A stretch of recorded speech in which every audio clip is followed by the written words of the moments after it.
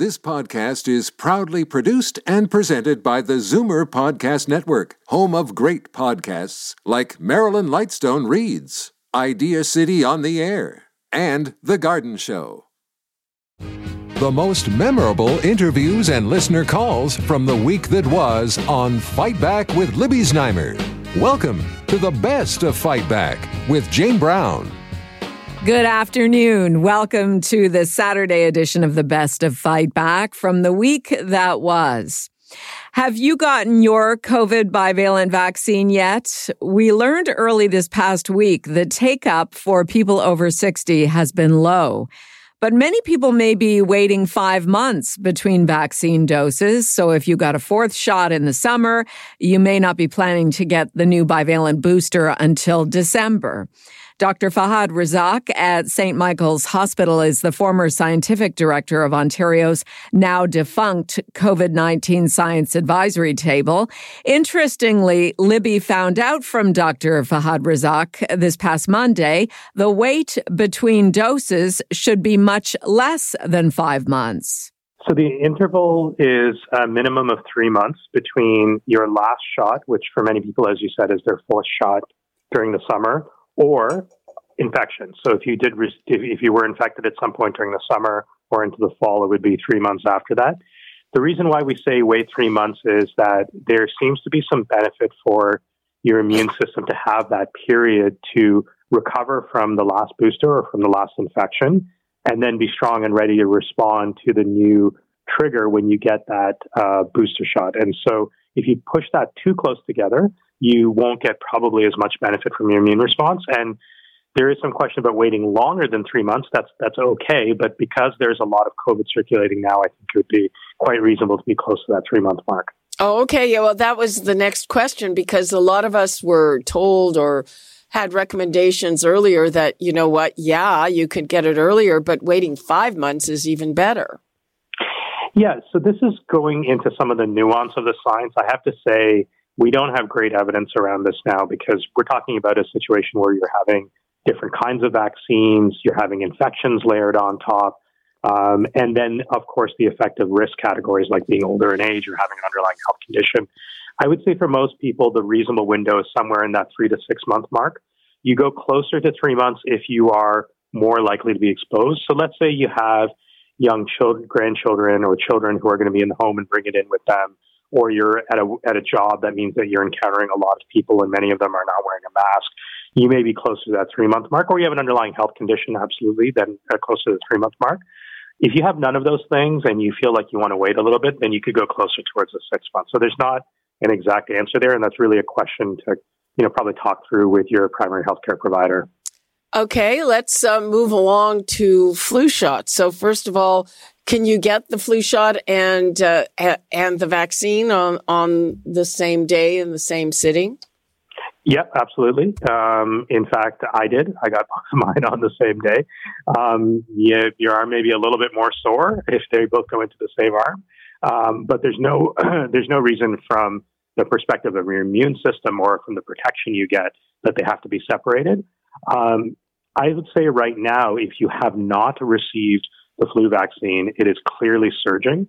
It should be a priority to go out there right away and get it, because we call the flu season starting when you have more than 5% of the tests coming back positive. We're approaching 15%. So we are in the midst of the flu season. On the medical wards for the first time in a couple of years, I'm admitting patients with flu. I used to admit a lot of it. Then during the pandemic, we had almost none, and now we're seeing it again. So this would definitely be very important. And of course, keep your COVID vaccines up to date. So definitely some urgency towards going out, especially to get that flu vaccine right now. Just to sum up, what are you telling people? We are in a very tough winter season. I think most people are tired of hearing from people like me saying crisis, challenges. But, unfortunately, we are heading into the winter with already a pretty significant surge of influenza, a lot of COVID floating around, and you're seeing the stress on our pediatric hospitals right now. So this is a very tough winter. There's going to be a very tough winter. We have not faced something like this in Canada because the last couple of years while we were suppressing COVID, these other two infections weren't really circulating. RSV especially can make older individuals sick. I admit older individuals with RSV every year. So it is a virus that you have to be cautious around for both the older and younger population in the province. So do what you can. The public health measures that we've always talked about will continue to help you. A good quality mask. If you can wear a respirator, great. At least a surgical mask. Hand hygiene is really valuable for some of these other viruses, things like RSV and influenza. Keeping your vaccines up to date is going to be really important. And then just be cautious in your gatherings. We're entering the holiday season. If someone is sick, it's a really good idea they don't come and join a big gathering of your family or friends, because this can spread very quickly. I know that is not what you want to hear in a festive season, but again, I would say we have limited options, and you have to do everything you can to protect your family, your community, and our health system. Dr. Fahad Razak, internist at St. Michael's Hospital in Toronto and former scientific director of Ontario's defunct COVID-19 advisory table. This is the Best of Fight Back on Zoomer Radio. I'm Jane Brown. On Tuesday, the same day Prime Minister Justin Trudeau first spoke with China's president at the G20 summit, there was a published story on Chinese interference in Canada's political system. It's alleged that a bunch of unidentified politicians took money from China and they had staffers infiltrating some political offices. Joining Libby to discuss Fight Back's Recovering Politicians panel. Howard Hampton is a former Ontario NDP leader. John Malloy is a former Ontario Liberal cabinet minister. And Hugh Segal is a former Canadian senator. I think there's a pattern here, and the pattern is one that I would refer to as willful denial. In other words, I know of at least one or two Conservative candidates who ran for Parliament in the last general election who were absolutely certain that agents of the Chinese government were involved either in affecting the Chinese-Canadian vote in their riding or using Chinese language social media to work against them, and have said so publicly. It was poo-pooed.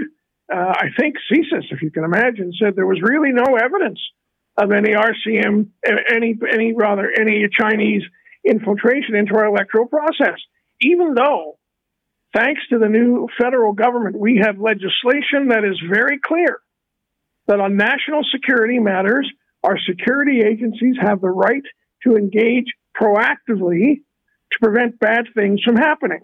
And if you look at this, and if you look at the unbelievable story of all the OPP intelligence that nobody in the Ottawa police read with respect to the Freedom Convoy before it arrived, you just get the sense that the mindset is to look the other way.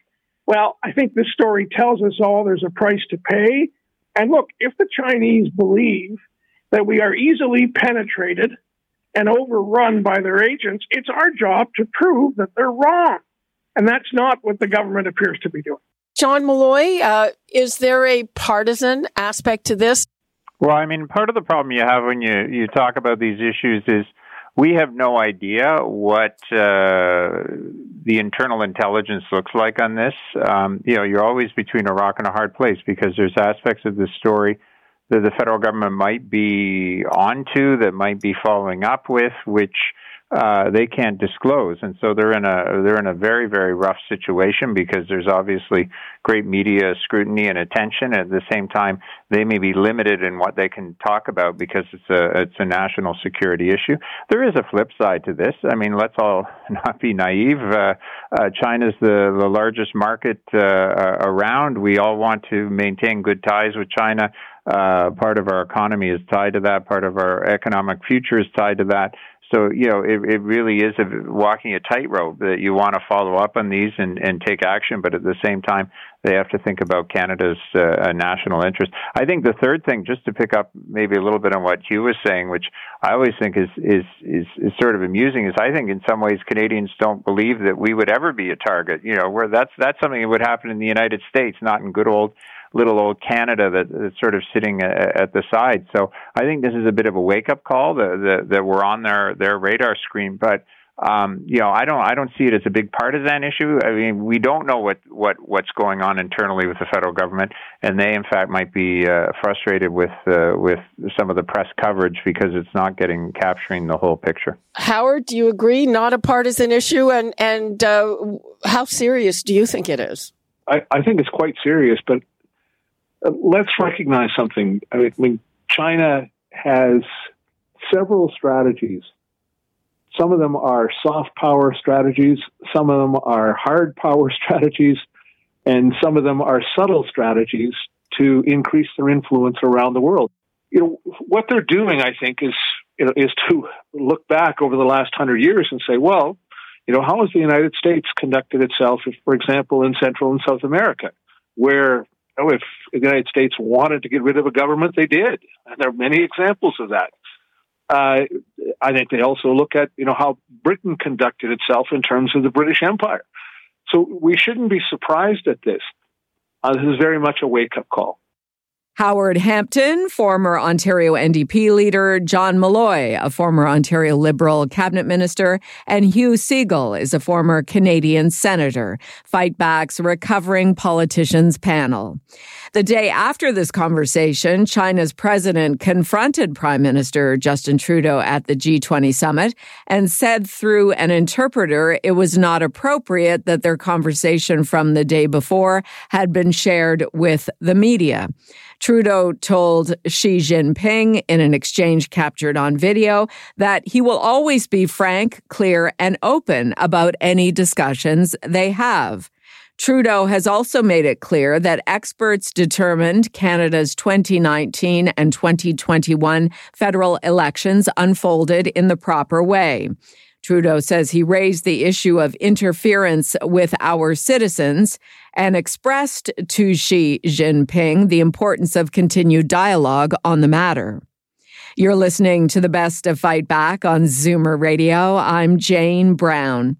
Coming up after the break, where should you invest your money during this volatile time? And whose advice should you be following? We discuss next. You're listening to an exclusive podcast of Fight Back on Zoomer Radio. Heard weekdays from noon to 1. Good isn't good enough. Make way for the best of Fight Back with Jane Brown on Zoomer Radio. Welcome back. Year end is coming up, and for many, that is a time to make critical investment decisions. And there's a very different climate this year with carnage on the markets and higher interest rates. Where will you get your information on investing? According to a poll by the Financial Services Regulatory Authority of Ontario, 68% of respondents say they were getting investment financial advice from the internet, also word of mouth and social media. Libby spoke with Joel Gorlick about this. He is the Director of Policy Market Conduct for the Financial Services Regulatory Authority of Ontario. The Financial Services Regulatory Authority is focused on protecting and empowering consumers. We have a very strong consumer protection mandate. We want to encourage all consumers to take the time to make sure they're informed when they're going to be trusting someone with their hard-earned savings. So this research was a way for us to get a snapshot of how consumers approach investing. Who are they listening to? What sources are they going to, like you said? And given that we are hearing that 7 in 10 people are getting their financial advice through the internet, through social media, we thought it was a great opportunity, this being Financial Literacy Month, to encourage people to ask the right questions. Earlier this year, we put into place standards for anyone who uses the titles financial planner or financial advisor. The idea behind that is to give consumers confidence that when they speak to somebody who uses those titles, those people are accountable for their conduct, they have a minimum standard of education, and they're actually working in your interests. When I look at this, I got to shake my head. Social media, every day, all kinds of media is full of stories about all the misinformation on social media. So, what's up with that? The way that people digest and get their information has changed, obviously, and people can be influenced by a 30-second TikTok video as much as they can be by advice from a neighbor or a friend. I think that's why it's all the more important that we encourage people to do their research. People spent more time, as you saw in the survey, researching their last cell phone purchase than they did the person they talk to about their financial advice. So we just want to encourage people to do their due diligence when they are going to talk to somebody who is a financial advisor or a financial planner about their savings, to ensure that they know that person is qualified and is working in their interest. Yeah, I mean, that frankly is very scary TikTok videos. So is there a demographic aspect to this? Is it, I mean, I would assume younger people, there are more younger people on TikTok. Is there a demographic aspect to getting your financial information from these sources? Well, the research isn't broken down completely demographically that way in terms of what age of people use what sources, but I would say there are, across different generations, people are getting their advice in different ways. I would say there are older people that are also going to be going online to get their advice and are going to want to work with somebody, potentially with a robo-advisor, just as much as younger people would. But at the same time, I think for anybody who's going to be investing, our advice would be make sure that the person that you are getting your advice from is qualified, has a credential that allows them to use the financial planner or financial advisor title. And that way you will know that they will have to have met our criteria, our standards for minimum education, and that they are going to put your interest first. Okay, that's if you're talking to an advisor, but what about people who are doing their own research? And presumably those are the people who are on social media or whatever. What about them? What should they be doing, or what should they be asking? Well, we certainly would encourage people to, if they are going to be investing their money, I think probably we would encourage people to speak to somebody about what they are going to be doing, as opposed to taking all of their advice from a source like social media or on the internet. There's a lot of good advice to be had on the internet, but there's a lot of advice that may not be from qualified individuals. I think we would always say do some research to find a person that you would trust to actually give you that advice. Right. But say, for instance, when I'm thinking about something, I go on the internet, know how to look for trusted sources. But for people who want to do their own research as opposed to talking to a person, what are you telling them?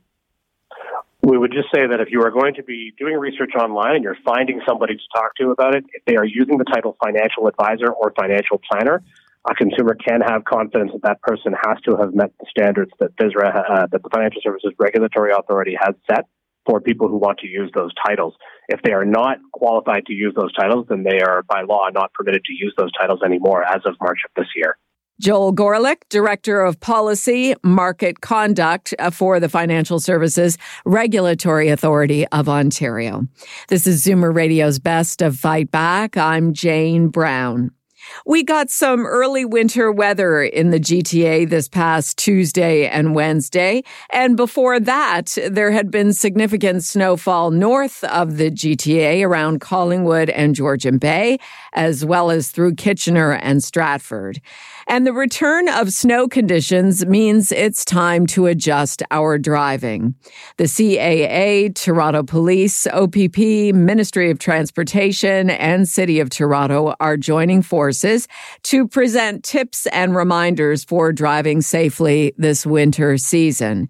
Libby was joined on Monday by Nadia Matos, External Communications for CAA South Central Ontario, and Sergeant Carrie Schmidt of the OPP Highway Safety Division. I was in Orillia this morning, and there's snow on the ground, and actually it was interesting as I was coming down, lots of water and slush on some of the lanes. I was getting my windshield all dirty from spray from other vehicles, so washer fluid's so important. And I also actually saw snow flying off of vehicles that had probably been parked up in Orillia or someplace north of Barrie overnight, and it was blowing off behind the vehicle. Saw some big trucks with a big plume of white snow blowing off the top of the roof there as it was getting up to speed. So, you know what? I can't believe it. We've had such an incredible fall already, but winter is around the corner, and the temperatures are really telling us this morning when I got up and got out onto the road. So far in Southern Ontario, we've been pretty fortunate. So I can suspect that we're going to see a pretty big increase in vehicles kissing each other on the road once we get that first blast of snow, and people are going to forget that their stopping distances are going to be longer and visibility could be reduced. And, we're going to see those problems, and it's going to be before we know it. So this is the time to get prepared. Nadia Matus, what are your top winter driving tips? Well, right now, Libby, we recommend people do three things, and that is install a set of 4 matching winter tires because you need all the stability and traction that you can get over the coming winter months. Make sure that when you get those winter tires installed, that you get your mechanic to check your car battery because you don't want to wake up on February on a Tuesday morning and realize your car battery is not going to make it and you're stuck somewhere. And then the last thing is we want to encourage everybody to have an emergency kit in their back of their car because you're going to end up using an emergency when you least expect it. So ensuring that you're safe ahead of time is going to be crucial for you to stay safe. And what should be in the emergency kit? Well, an emergency kit can have all sorts of things like your basic things like a shovel, and you can also have a canned candle, a warm blanket, some non-perishable food items, but also things like kitty litter. You could also have that in your back car. Of course, we recommend tailoring the emergency kit according to your destination. So if you're traveling far distances, you want to ensure that your emergency kit reflects that. Now, if you're going to the grocery store, not necessarily you're going to need all that kind of stuff, but making sure that you have an emergency kit there for your needs is going to be crucial. Carrie, anything you'd like to leave us with? Well, you know what? We're going to be into this winter weather soon enough and just being prepared for it. We always talk about being courteous on the road, lane discipline, and having that awareness around you. We know how quickly traffic conditions can change, how quickly it can come to a grinding halt, and you need to slam on the brakes. But if you're slamming on the brakes and the roads are wet or slippery or icy, your stopping distances will be extended. And when we do get that first blast of snow, we're going to see all those tow plows and street sweepers and cleaners and pieces of equipment that are going to be out there keeping our highways clear. So give them space to do their job. They're clearing the highways. Again, avoid travel when we're in a snow event and wait until the conditions improve before you actually absolutely have to head out onto the road.